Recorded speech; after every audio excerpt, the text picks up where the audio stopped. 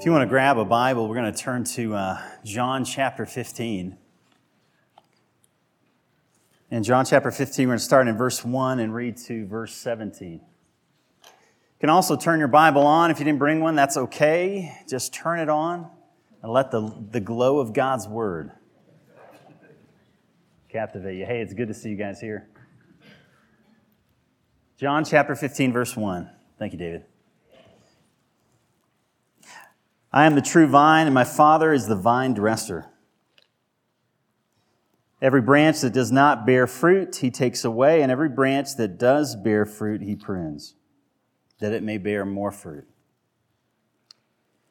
Already you are clean because of the word I have spoken to you. Abide in me, and I in you. As the branch cannot bear fruit by itself unless it abides in the vine, neither can you unless you abide in me. I am the vine, and you are the branches. Whoever abides in me, and I in him, it is he that bears much fruit. For apart from me, you can do nothing. If anyone does not abide in me, he is thrown away like a branch and withers, and the branches are gathered and thrown into the fire and burned. But if you abide in me, and my words abide in you, ask whatever you wish, and it will be done for you. And by this my Father is glorified, that you may bear much fruit and prove to be my disciples. As the Father has loved me, so I have loved you.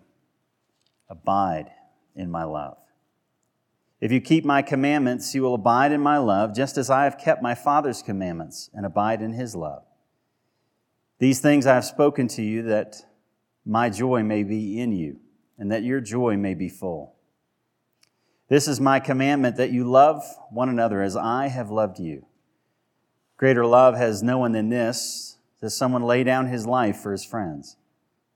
And you are my friends if you do what I command. No longer do I call you servants, for a servant does not know what his master is doing. But I have called you friends. For all that I have heard from my Father, I have made known to you. You did not choose me, but I chose you and appointed you that you should go and bear much fruit, and that your fruit should abide, so that whatever you ask in the Father's name, he may give it to you. These things I command you, so that you will love one another. The story of Christmas is the story that God is with us. I think we hear that. You hear the song, Emmanuel, God with us. I think after a while, as Christians, that stops surprising us. Now, if somebody of great importance, somebody that you value, maybe it's somebody that is in the same field that you're in, maybe it's someone that you just really appreciate, showed up at your house and they were with you for Christmas, that would be an emotional experience. If somebody that you appreciate, maybe somebody from the past that's no longer here, a loved one, a family member, a father, a mother, somebody that you valued, if they were with you, that would change everything, wouldn't it? Just having that person, just one more day with them, one more day in their presence, one more holiday to share together, one more opportunity to hear your father maybe say words that he's never said, to say, I love you, or to hear your mother once again say, Merry Christmas. Wouldn't it be amazing just to be with somebody that we love? Well, if that's captivating, right? If that brings tears to our eyes, if that moves our heart, just to spend time with somebody, a person that we love, what would it be like to be with God? To know God. And not just to know God and to be with God, but for God to communicate in such a way that his love is made real to our hearts. The cool thing about God is God loves us and he knows the gifts you want, right? That's what our kids are hoping for tomorrow. I hope my dad knows what I want.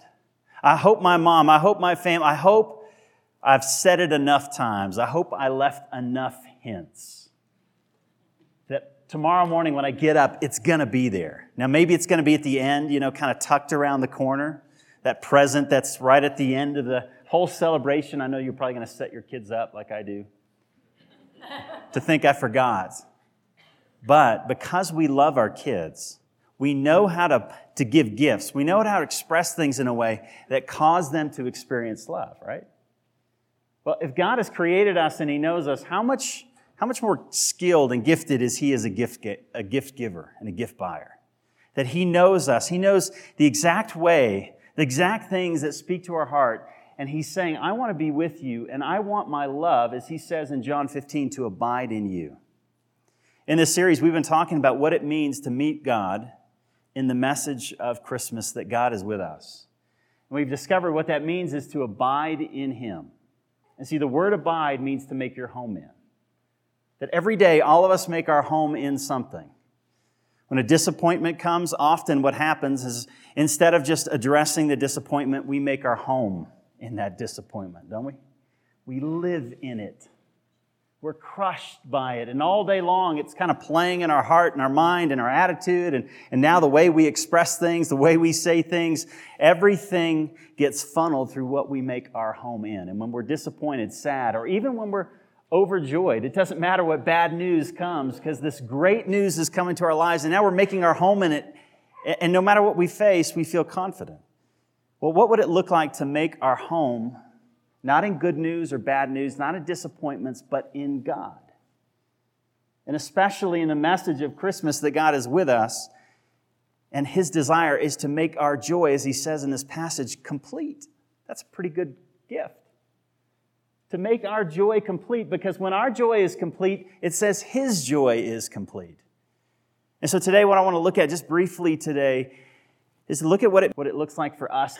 And this may not be what you want to hear on Christmas Eve morning, what it looks like for us to abide in each other. Meaning, what does it look like for us to abide in community?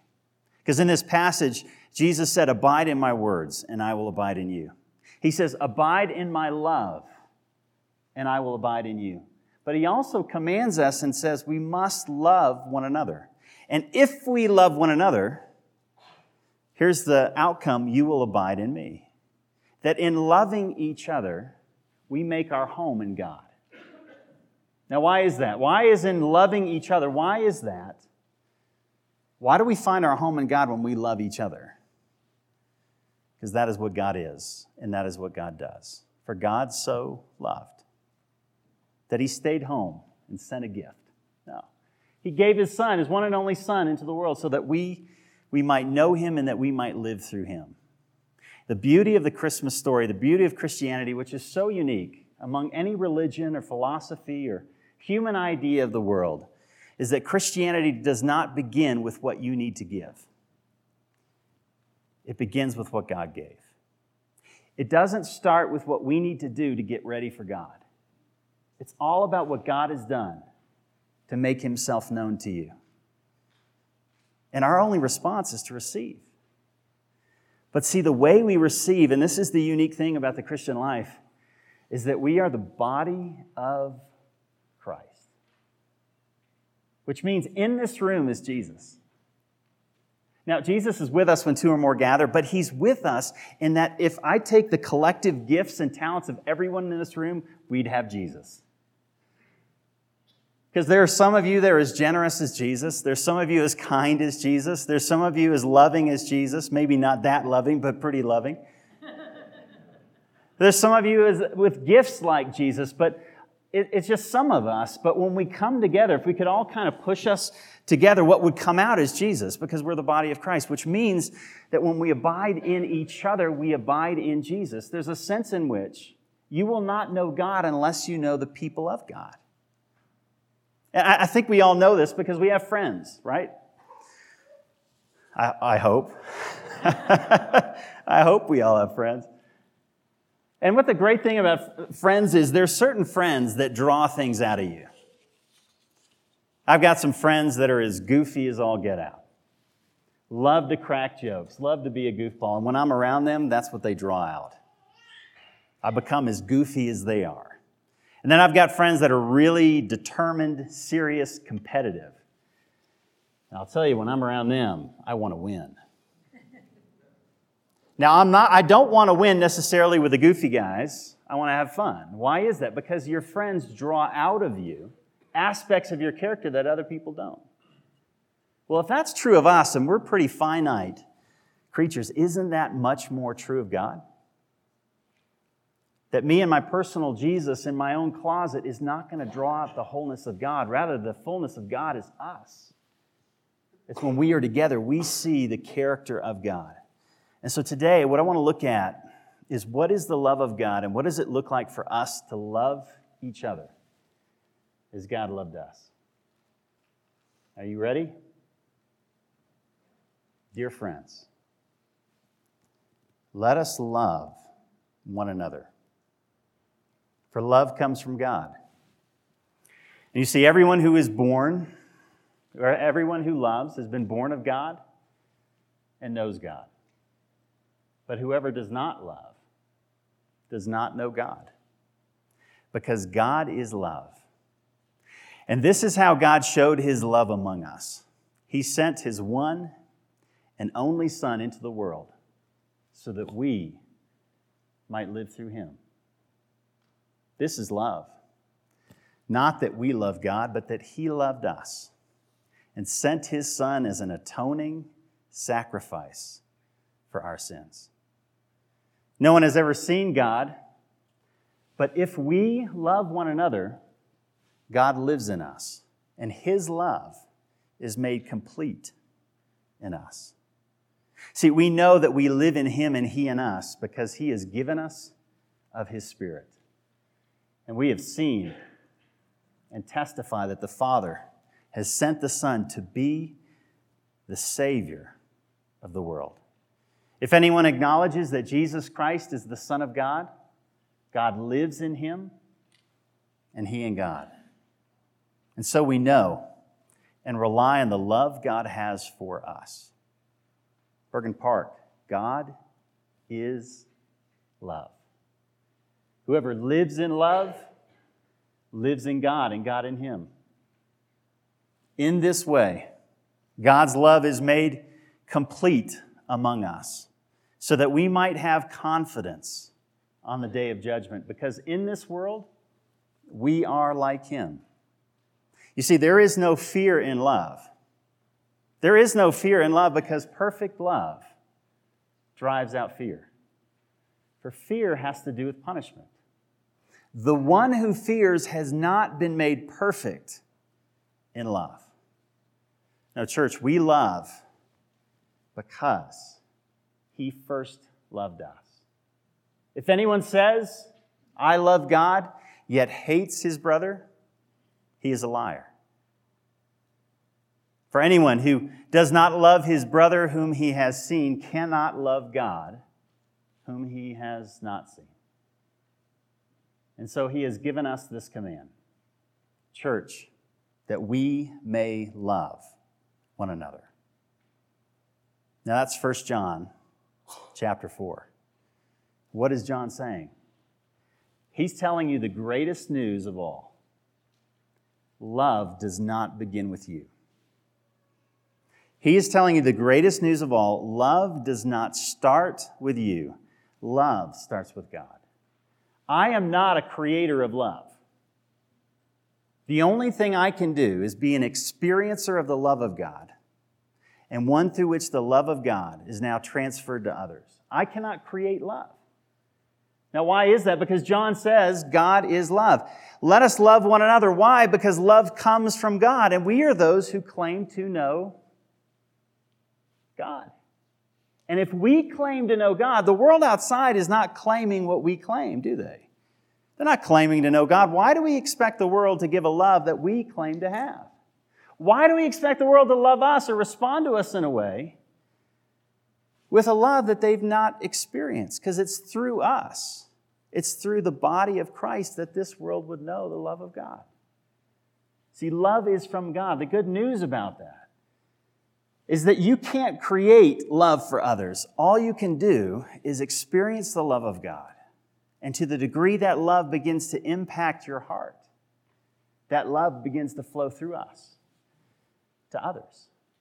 You know, Jesus said in John 15, as the Father has loved me, so I have loved you. Now, listen, remain in my love. What did Jesus do in his life? The same thing we're doing, just better, right?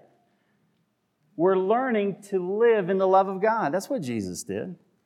Because he says, as the Father has loved me, so I have loved you. Now remain in my love. Church, the life of the Christian is not a life of trying to work up love for God in your heart. Rather, it's a life of experiencing and recognizing the depths of God's love, being broken by his love, being amazed by his love. Because we cannot create the love of God. We can only receive it and express that love to others, because love comes from God. And what John is telling us, if you want to turn there, you'll see in your handout that passage is there. He tells us there's two ways that God has expressed his love for us. Two primary ways, and both are by sending. By sending his Son and by sending the Holy Spirit. I imagine many of you expressed love over the last month by sending a gift, by sending a check, by sending a card. Amazon's a great way to send. And you're hoping when that package arrives that love will be experienced. And see, that's what God has done. Because he knows us so well, he has sent his Son, he sent the Spirit into the world.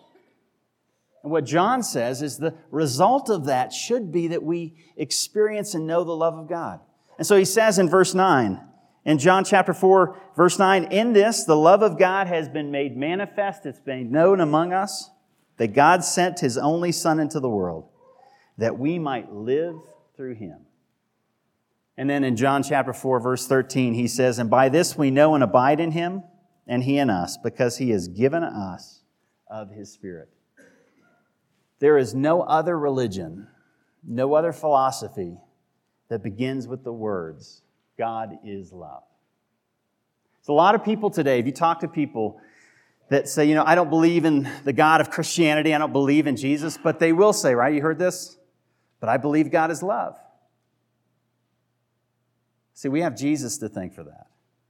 Because no other philosophy, no other religion dares to say that God is love. Rather, what they say is, if you love God, God will love you. Now, what's the difference? The love of God, and this is good news, is not based on what you do.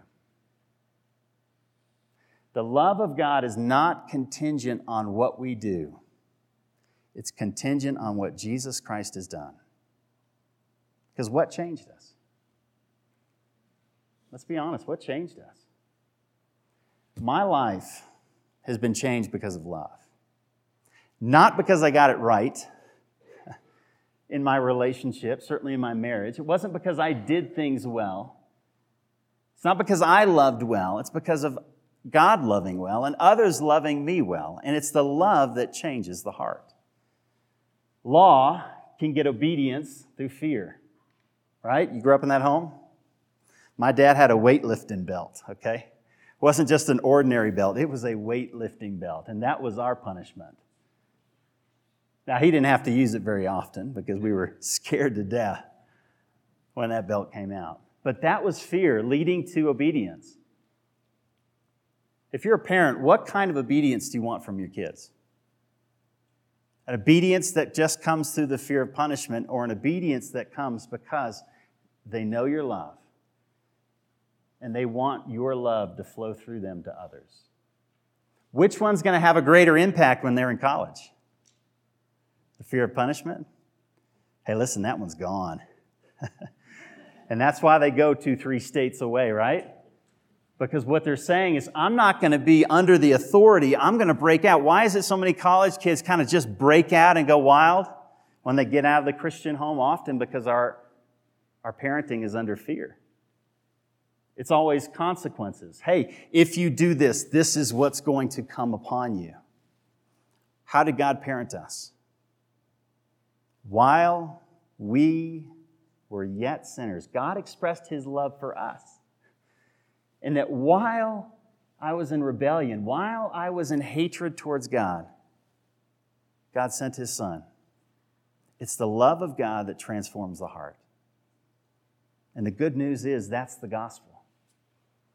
The gospel is We love because God first loved us and sent His Son. And I'll tell you, when you're in love for the first time, we talked about this, you can be honest about what you love more than God. Let me say that again.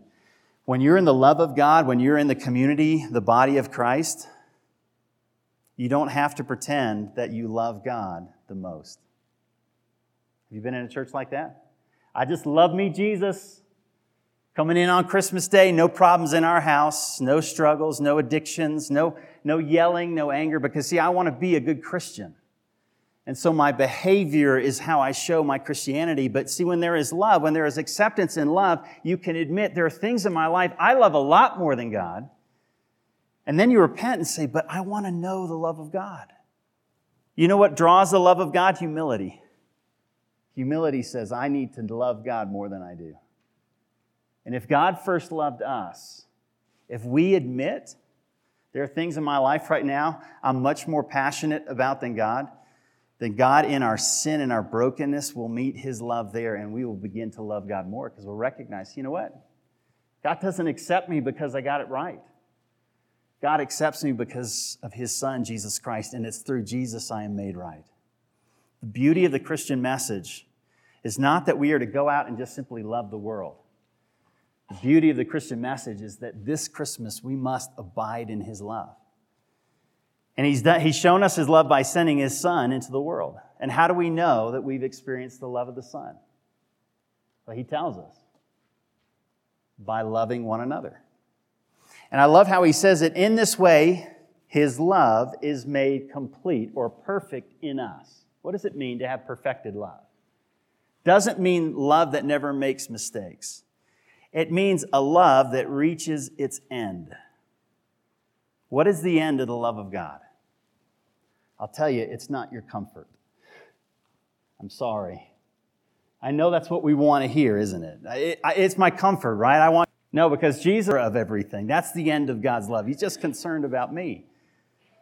No, because Jesus loved the Father, and Jesus did not live a life of comfort. Rather, He demonstrated His love on a cross. Because the love of God always seeks the best interest of the one who is loved. The love of God is always pursuing and seeking the best interest of the one that is loved. Jesus didn't go to the cross because He loved it. Jesus went to the cross because He loved the Father. And in the garden, He said, Father, if it's possible, meaning I don't love this, may this hour pass from me. Yet not my will, but yours be done. What is the love of God? It loves in the best interest of the object of love. Which means even if the object of love hates the lover, it still loves. Do you hear that?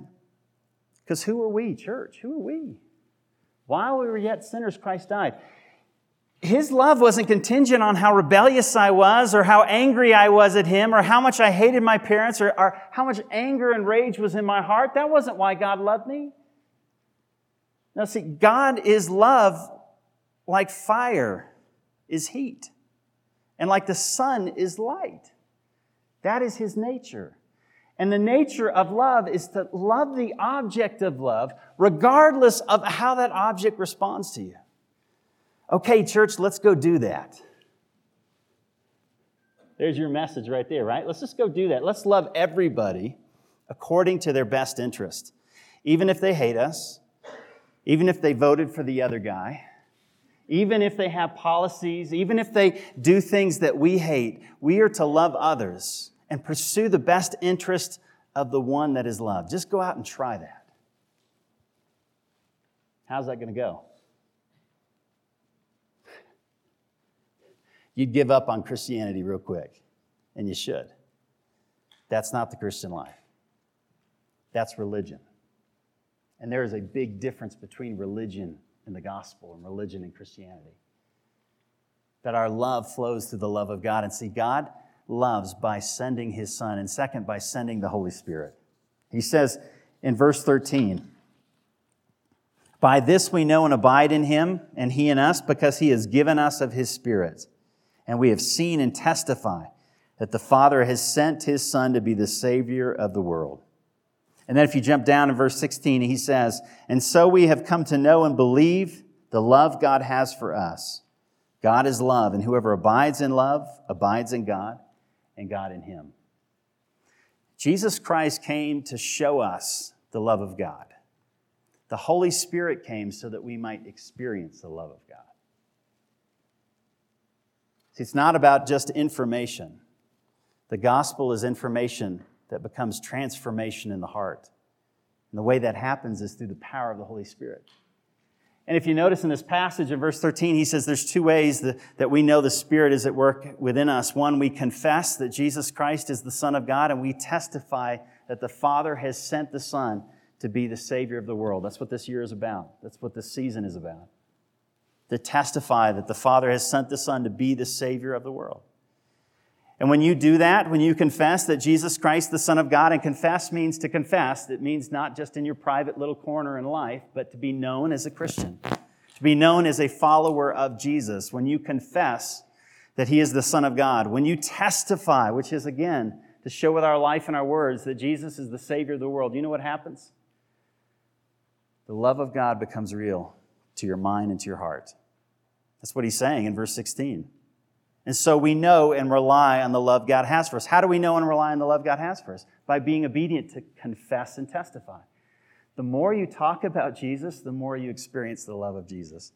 I get so loved up here every single Sunday. Now, I'm scared to death because I have to look out at you. But what happens is in confessing and testifying about Jesus, the love of Jesus is made manifest in my heart.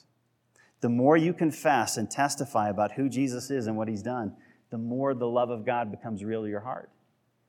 You know this. It's the same way in marriage. Come on. It's the same way in marriage. How does marriage work? She knows I love her, right? I told her last week, sweetie, you're the greatest. The gift says it all. I don't need to say anything. No. Love between two individuals grow when love is seen and love is heard.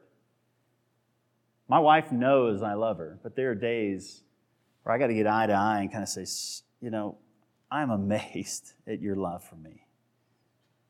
I'm so grateful that you love our family and you sacrifice for us. And I know it's hard at times because I'm not the easiest to deal with. What's happening that moment? See, she knows love. But as I confess love, I'm experiencing love. I'm experiencing love for my wife. And in my words, she's experiencing my love. The relationship with God's not any different, church. If you just think love, love's not going to be there. But if you declare love, that love is present as we confess and testify. And see, that's what the world needs to hear.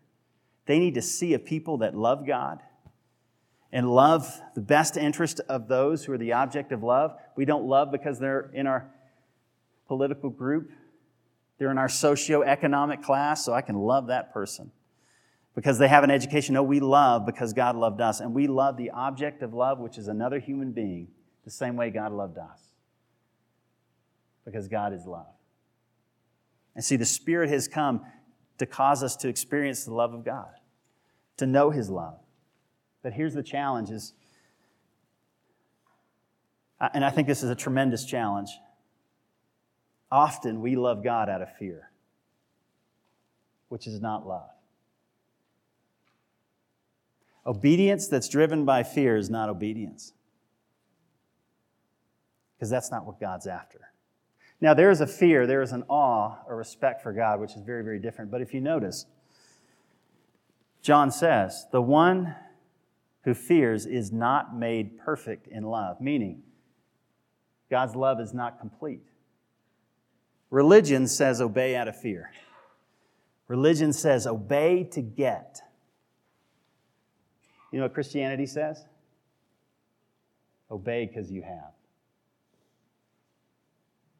Religion says, do this and God will not punish you. Christianity says, obey. Because look at what God has done. Look at what God has done in that Jesus would take our place on the cross, receive our punishment on Himself, so that we might know the love of God. See, if we obey out of fear of what would happen to us, that's not the Christian life. Rather, he says, no, the one who fears is not made complete in love. What does love do? See, think about our kids. When your kids blow it, if they are terrified of you, they will not tell you. You with me? Now, they may tell you because they know you're going to find out, and they know that the finding out terror is better than the not finding out terror, and so they're going to tell you because they know you're going to find out. But you know what? When my kids are going through a hard time and they've really blown it, you know what I want from them? Sometimes they think it's perfection. No, I want them to tell me they're struggling. Because when my kids are hurting, I want to be as close to them as possible. God's the same way. His love compels us. His kindness leads us to repentance, not fear. It's the kindness of God. It's the goodness of God that says, God, I don't want you right now in my life. Pornography is much more important than you. You know what changes your heart from pornography, those that struggle? Admitting that it's more important than God.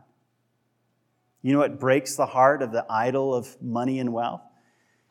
It's repentance. It's confessing, Father, I don't love you as much as I love the stuff that I have. You know what God will do in that, which is unlike any other image of God, is He will demonstrate His love by reminding you that you're not accepted because you loved Him perfectly. You're accepted because Jesus loved us perfectly. That's repentance and faith. And see, that's what begins to change the heart. And that's what causes us to run to God, because God first loved us. And so what should we do? And here's the beauty as we close today, and I love this. You know, we are in God so that God, as John said, might live through us. Did you notice that? That we might live in Him and He in us.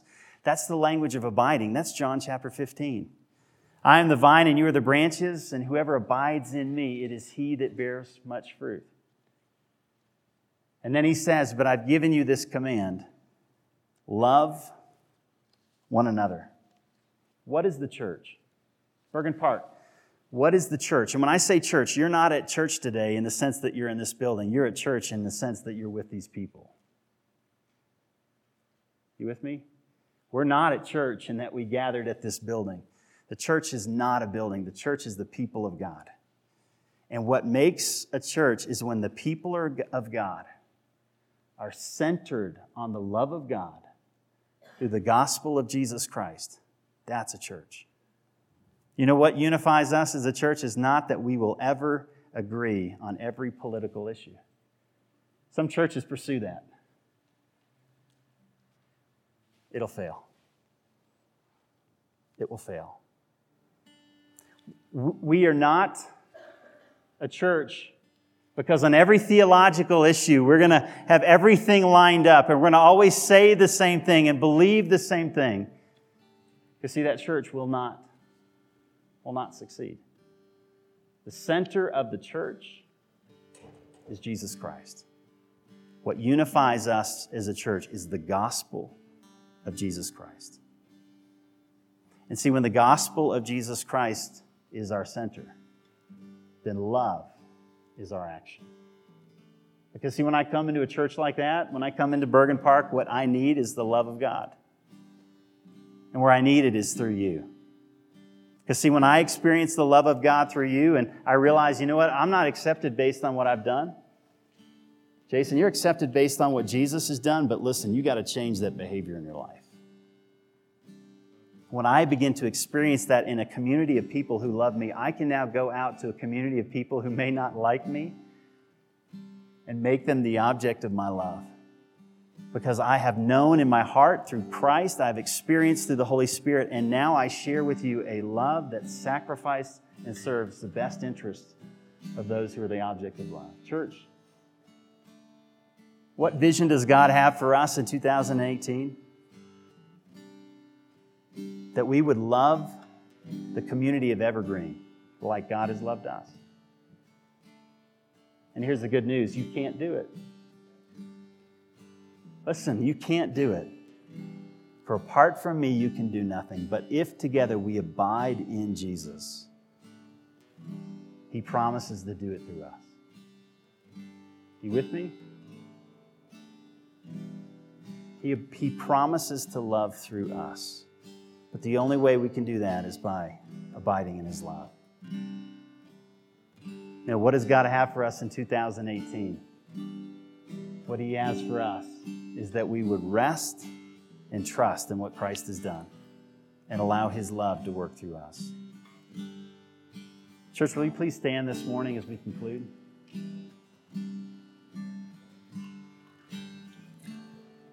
And I want to pray for you and pray over you what I've been encouraging you to pray throughout this Advent season. This prayer says, in Christ, there's nothing I can do that would make God love me more, and nothing I have done that would make God love me less. Your presence and approval are all I need for everlasting joy. And hear these words.